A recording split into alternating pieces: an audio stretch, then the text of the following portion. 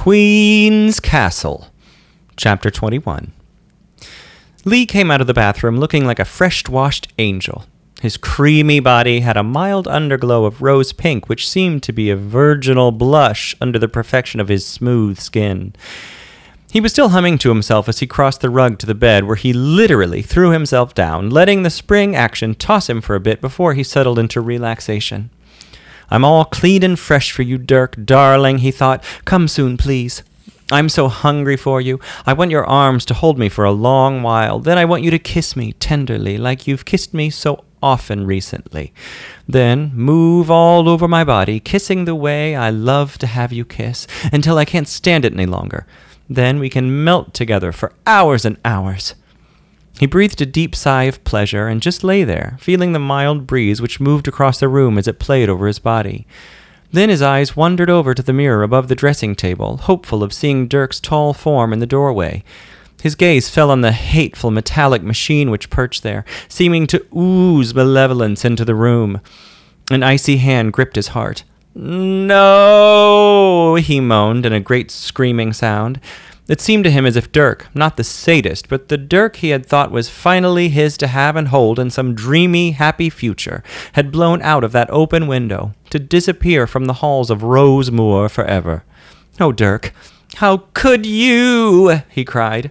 He slipped out of bed and went to the window, looking out on the tall grass which had been so neatly manicured before he dismissed the servants. The sun went under a cloud, and the gloom of the outdoor scene poured into the window to chill him more deeply. He drew the two window halves together and latched, then went over and stood by the dressing table, looking down on the hated recorder with all the venom he could muster from his ice-spilled spleen. The huge block letters of Dirk's note seemed like an insult to his shocked sentence. "Play this recording immediately!"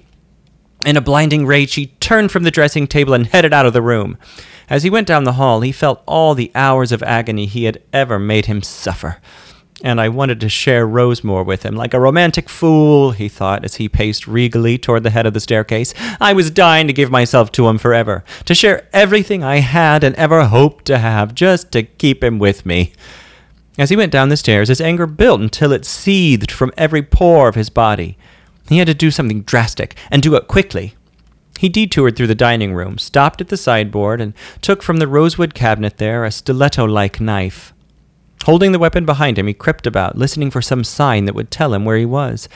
He could go back up and play that damned recording and find out, but he wouldn't give him the satisfaction of even carrying out this written command. No, by God, he'd smell him out, the sadistical son of a bitch, and he'd shove a few inches of Sheffield steel into him.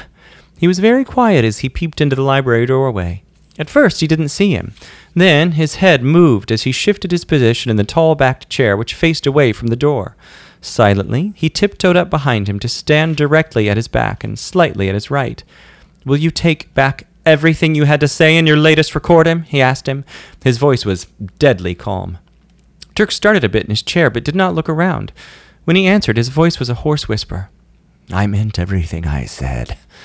With a cry of pain and rage, he moved his right arm and pivoted on his right foot. His voice screamed at him like the howl of a mortally wounded lioness. The boning knife, gripped not too expertly, but carrying behind it all his weight, pierced the flesh of his chest, started to glance off a rib, then plunged on into his thoracic cavity. The momentum of his swing carried his body over the arm of the chair, and he ended up lying on his side in Dirk's lap. He looked up to see a little rivulet of blood trickle from the corner of his mouth, and he half grinned at him. Although there was in the eyes a look of pained surprise, Lee knew that he would never forget. "Didn't think you'd be that indignant, lad," he said. Then his eyes lost their piercing luster, and his head fell back against the back of the chair. A strange sound came from his throat. Then it was awfully quiet in the room. Quiet enough for Lee to hear someone sobbing with grief.